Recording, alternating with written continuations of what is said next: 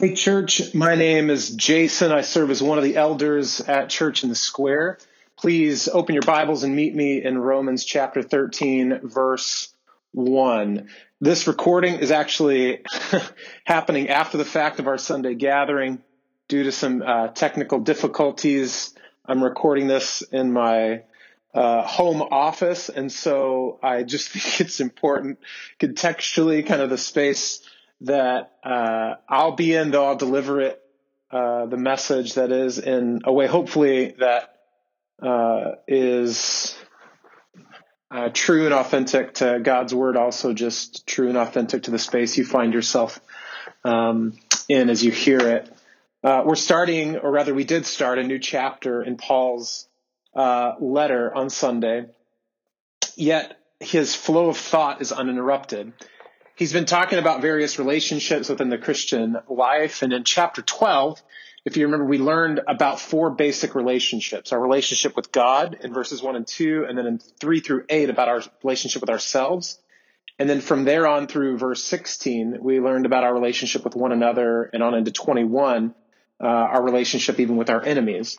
And now as we move into chapter 13, the apostle develops three more broader relationships with the state and government in verses 1 through 7, and then with the law in verses 8 through 10, and then even with time, especially as it pertains to the return of Christ in verses 11 through 14. Now, as you can see, the writer is essentially moving from the inside out, from our most intimate and central relationship with the Lord to our relationships with our spiritual community, our country, and even our future. And so we find ourselves in the middle of this development of healthy Christian behaviors and relationships. And in this moment today, we'll tackle one of the most complicated and misunderstood relationships, and that is the relationship between the state or government and the church.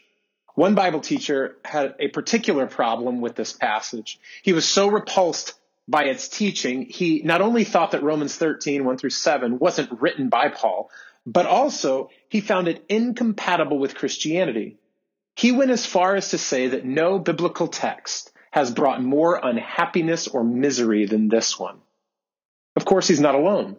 Many modern Bible readers find incredible issue with Romans 13, citing its permissiveness toward unjust and corrupt government leaders.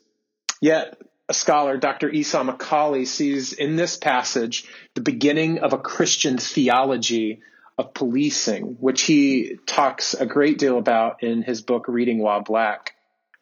So it's easy to understand why there's so much disagreement and tension around this text.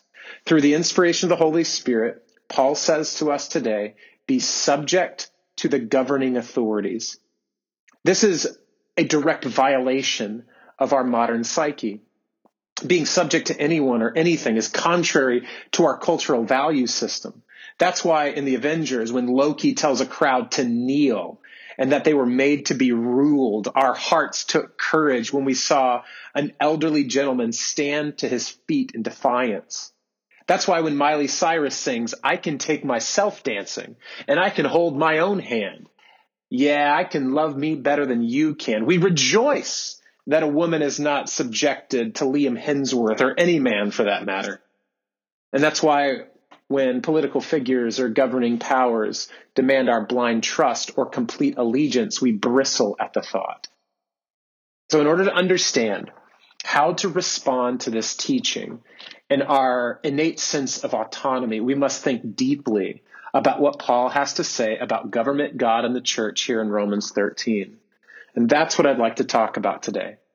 I want to talk about Christian civility. What does it mean to be a citizen of heaven, yet, in most of our cases, a citizen of the United States or whatever country you happen to live in? Here's how we'll organize our time. The purpose of government, the authority of God, and the civility of the church. The purpose of government, the authority of God, and the civility of the church. Let's pray. Heavenly Father, left to ourselves, this word will only confuse, maybe upset, or comfort us in inappropriate ways. And so we need your Spirit. We need your Spirit to work in and through your word today to open up the eyes of our heart, to soften our hearts, to shape us more into your image, that we would think rightly, that we would love rightly, and that we would act rightly in accordance with your word, especially in our relationship with governing authorities. So we ask for your help in this, and I ask that you would help me to be available to you to this end. In Jesus' name, everybody agreed and said amen. So let's look at the first verse together.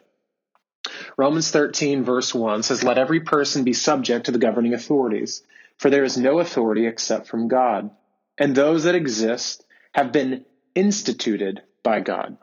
So in thinking about the purpose of government, we must first consider who instituted or established or invented government. And Paul says pretty plainly, God did. God instituted government. So our next question is naturally why? What for? What's the purpose of government or governing authorities? Well, we have to go back to the very beginning to fully appreciate the purpose of government. You see, God created the world as a world of order. He, of course, is the God of order. His world had moral rules and seasons and ecosystems. And not only did God lay out consequences for violating his designed order, but God also gifted this order and this orderly world to people. The writer of Genesis captures it this way in Genesis 1:28. "And God blessed them. And God said to them, be fruitful and multiply, fill the earth and subdue it, and have dominion over the fish of the sea and over the birds of the heavens and over every living thing that moves on the earth." So in God's orderly world, people are commissioned to be fruitful. They're called to fill the earth, and God gives them dominion. In other words, under the authority of God, human beings are given a level of authority over creation. God's world is orderly, and people are called to steward his world in orderly ways. Yet, if they did not steward his creation properly, according to his purposes, then he warned them that chaos and disorder and death would enter the human story. And of course, that's exactly what happened. Sin soon entered the story. It comes and brings death and catastrophic disorder. Instead of living in loving harmony with God and each other in creation, our first parents violated the created order and the authority entrusted to them. Ever since, we've been battling for order and happiness and safety and justice.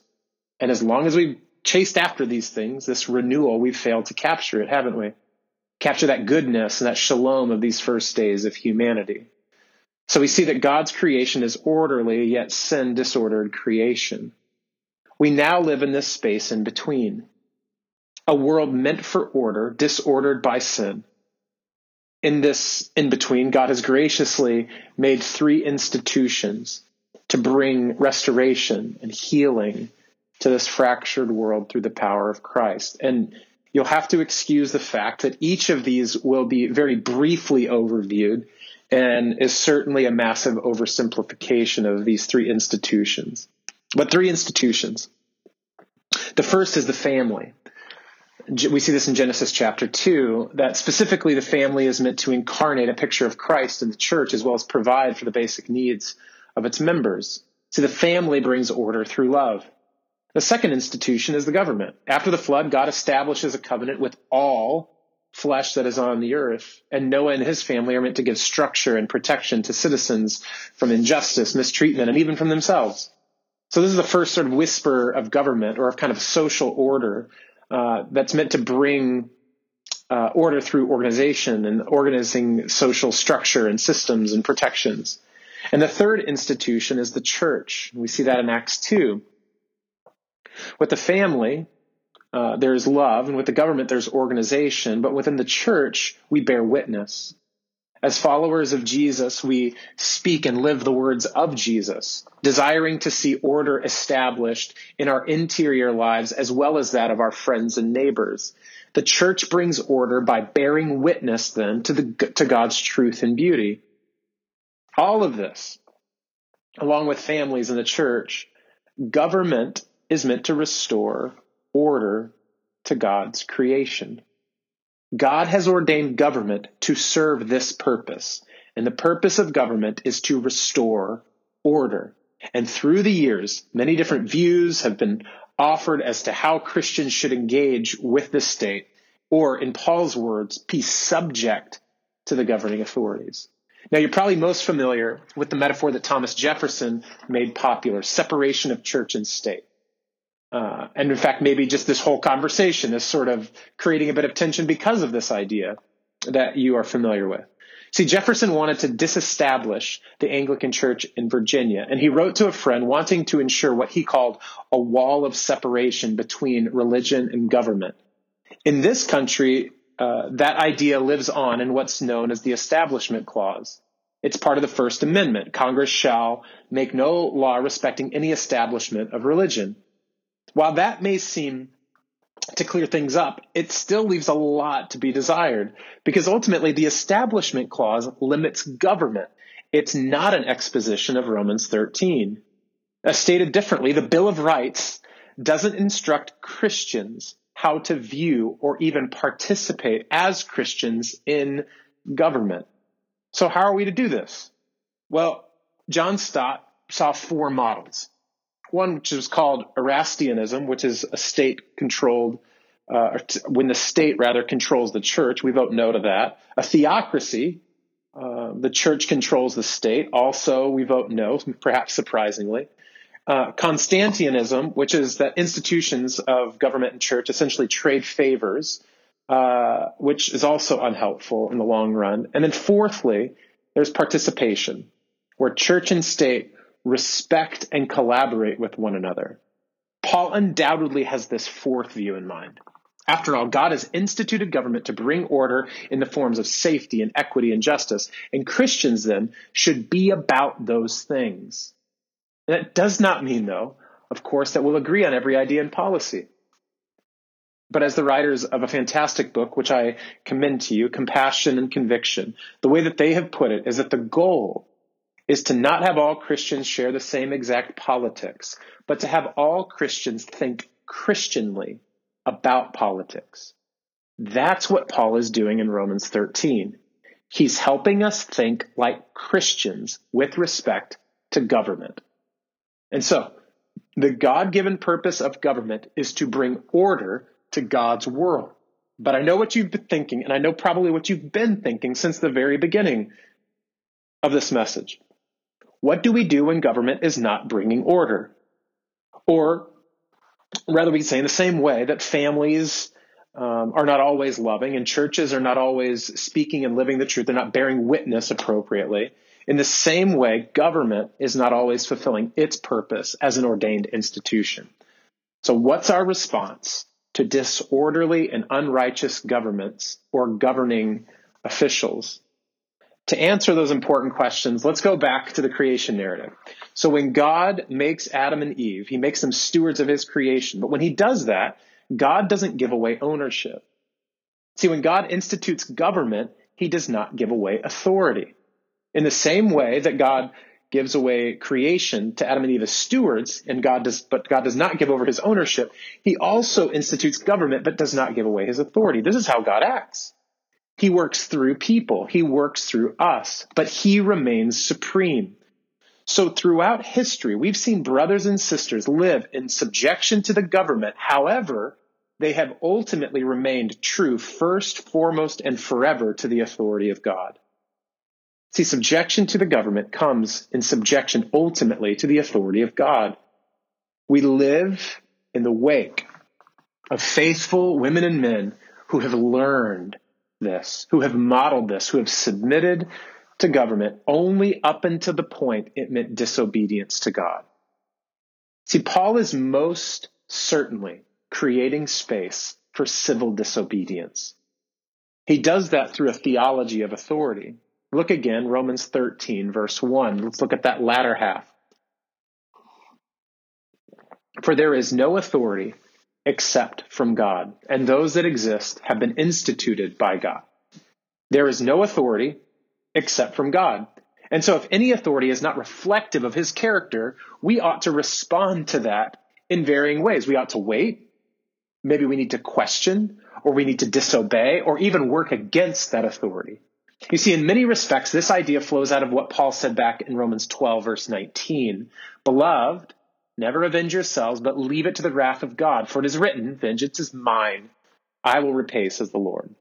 See, as Christians, we can live peaceably with all because God has ultimate authority. Sometimes that means we wait. We wait for divine wrath to bring order. We trust that in God's time, he will make everything right. But that's not our only hope. Other times, God's order comes more quickly. Specifically, he brings justice through family, government, and the church. This is why he's built these institutions to bring his order, his world that he desires to come to bear here and now. This is why theologians talk about the kingdom of God as already but not yet. It's called an inaugurated eschatology. Inaugurated or progressively, eschatology or study of the end time. You see, while there is much we are waiting for, much we are longing for that will only come when Jesus returns, his order is surely coming to fruition here and now through the family, through the church, and yes, even through government. That means human authority is always borrowed authority. Whether we exercise power or submit to it, we ought to keep this in mind. Jesus made this clear to Pontius Pilate. Turn to John 19, verse 9. Jesus puts Pilate on blast a little bit here as he waits for his execution. And the Roman magistrate is pretty frustrated because he knows Jesus is innocent, but the people want him to die. So look at this, John 19, verse 9. He entered his headquarters again and said to Jesus, "Where are you from?" But Jesus gave him no answer. So Pilate said to him, "You will not speak to me? Do you not know that I have authority to release you and authority to crucify you?" Hear this. Jesus answered him, "You would have no authority over me unless it had been given you from above. Therefore, he who delivered me over to you has the greater sin." So, Pilate is certainly no longer submissive to God's purposes for government. He's not bringing order. He's dabbling in chaos and violence and disorder. He's even authoring these things. Jesus, of course, knew this, but Jesus also knew that Pilate wasn't really in charge. He knew all his governmental authority was borrowed from God. He says from the one from above. We see this in the early church as well. When leaders, apostles, teachers, preachers were thrown into jail, they were beaten and warned to stop proclaiming the gospel. You see, instead of protecting them, the governing powers used their authority to dissuade the church from fulfilling its God-given purpose to bear witness to the gospel. Meet me in Acts chapter 5. So if you're still in John, turn to the right. Matthew, Mark, Luke, John, and then you get to Acts. If you get back to Romans, go back to the left. Acts chapter 5, verse 29. So the apostle Peter responds when this charge is coming from the governing officials to no longer proclaim the gospel. And it's almost always Peter who responds, bless his heart. He says, "We must obey God rather than men." This is what we might call Christian civil disobedience. And it's not simply called for when government prevents the preaching of the gospel.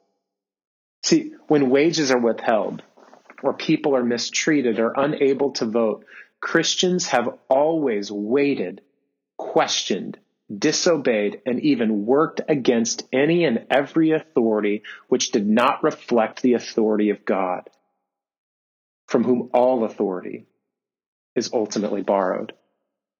Dorothy Day, she refused to submit to the authorities of California, who sought to justify their abusive treatment of migrant farm workers. After she became a Christian, she stood on the front lines with Cesar Chavez. Frederick Douglass, he loved Jesus and was instrumental in assisting and advising President Lincoln in the ratification of the 13th Amendment, which eventually freed enslaved Black people in this country. Fannie Lou Hamer, she grew up in the Baptist church and became a leading voice and advocate in Mississippi during Jim Crow, ensuring that Black people in the South were not only registered to vote, but able to vote come election day. See, these are a meager few samplings, if you will, of men and women who represent an ancient heritage of our faith. When government does not use its authority to bring order to God's world, we wait, we question, we disobey, we work against that authority because all authority is God's.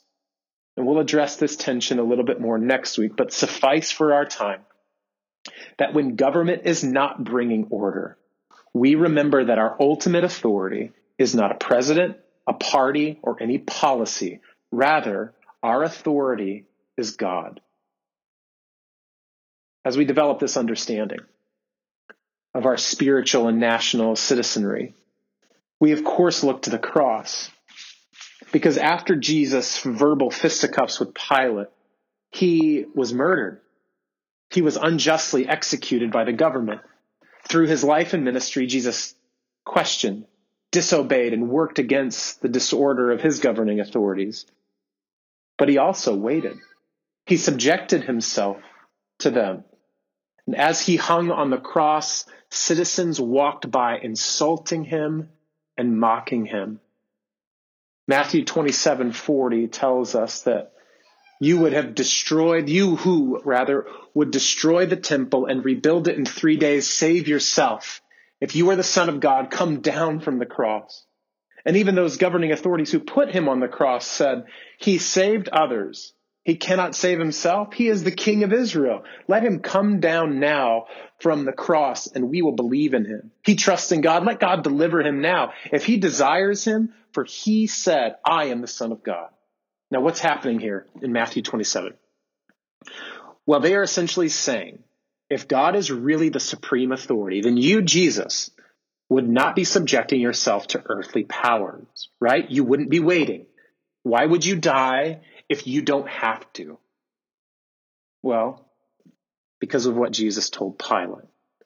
Jesus knew the authority of God did not fit within their religious and earthly paradigms. Though his authority is expressed in this world, it is not bound by this world. If you're still in Acts chapter 5, look how Peter continues. We must obey God rather than men. The God of our fathers raised Jesus, whom you killed by hanging him on a tree. God exalted at his right hand as leader and savior to give repentance to Israel and forgiveness of sins. And we are witnesses to these things, and so is the Holy Spirit, whom God has given to those who obey him. You see, even though we wait, we question, we disobey, we work against disorderly governing authorities, that does not mean we will win.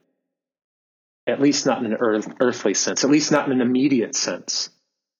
The writers of Compassion and Conviction explain the civility of the church deftly. They say, when in conflict, we should demonstrate that our public witness is more important than winning a political battle. Our witness is greater than winning. Church, in your engagement of government and politics, do you want to win more than you want to show love? In your apathy, perhaps, toward engaging this God-ordained institution, are you more concerned with your comfort and the preservation of earthly power than seeing God's order restored to all the world? You see, that's the other side of this consideration. For some of us, we need to remember that God is authoritative over government. For others of us, we need to remember God's purposes are often executed through government. And so, what if we waited with each other? Not because we necessarily agreed, but because we both knew the value of being subjected to the governing authorities and ultimately trusted God's authority. You know, in our church, some people celebrated the so-called overturn of Roe v. Wade. Others lamented. It's one of the beautiful things about our church family. It's the diversity of thought. When we come to the scriptures and we look to the scriptures, we may arrive at different conclusions about what it looks like to live in this world and to engage certain ideas. But what if we just waited together in that tension, as opposed to argued, which is more common practice today perhaps than ever before, knowing that one day both women and the unborn will be fully seen and fully taken care of in the Lord? What if we waited together? What if we questioned together? Not because we had the same skepticism, but because we knew that government is not supreme or perfect and ought to be held accountable. I saw on Twitter this last week that Justin Giboney, the president of the AND campaign, said if you can't find 5 to 10 things wrong with your political party, you're probably indoctrinated. If you don't know your position's weaknesses or failings or shortcomings or the ways that you are wrong, what does that say about your view of government or politics or your perspective? What if we afforded one another and even our political opponents the same opportunities to disobey and work against governing powers as we desired? And we didn't call them extreme or ridiculous simply because it was a different view. You see, this is how we maintain our witness rather than ensure our wins. We are subject to the governing authorities, but trust only God. That means we may suffer political losses for the sake of spiritual gains, which is exactly what Jesus did. Jesus suffered a loss for the sake of gain. He submitted to the governing authorities even to the point of death on a cross. For those of us who put too much hope in government, the death of Christ should redirect our faith in God's ultimate authority. For those of us who remain disengaged from government, the death of Christ should reaffirm our understanding of God's purposes for government. You see, in a strange and mysterious way, God used even the corruption and disorder of government to bring about his good, pleasing, and perfect will. I think that's what the civility of the church ought to look like. Losing earthly battles for the sake of spiritual gains. We see government as one way God is restoring order to his world, but we trust that God alone is the one who will bring restoration to all things.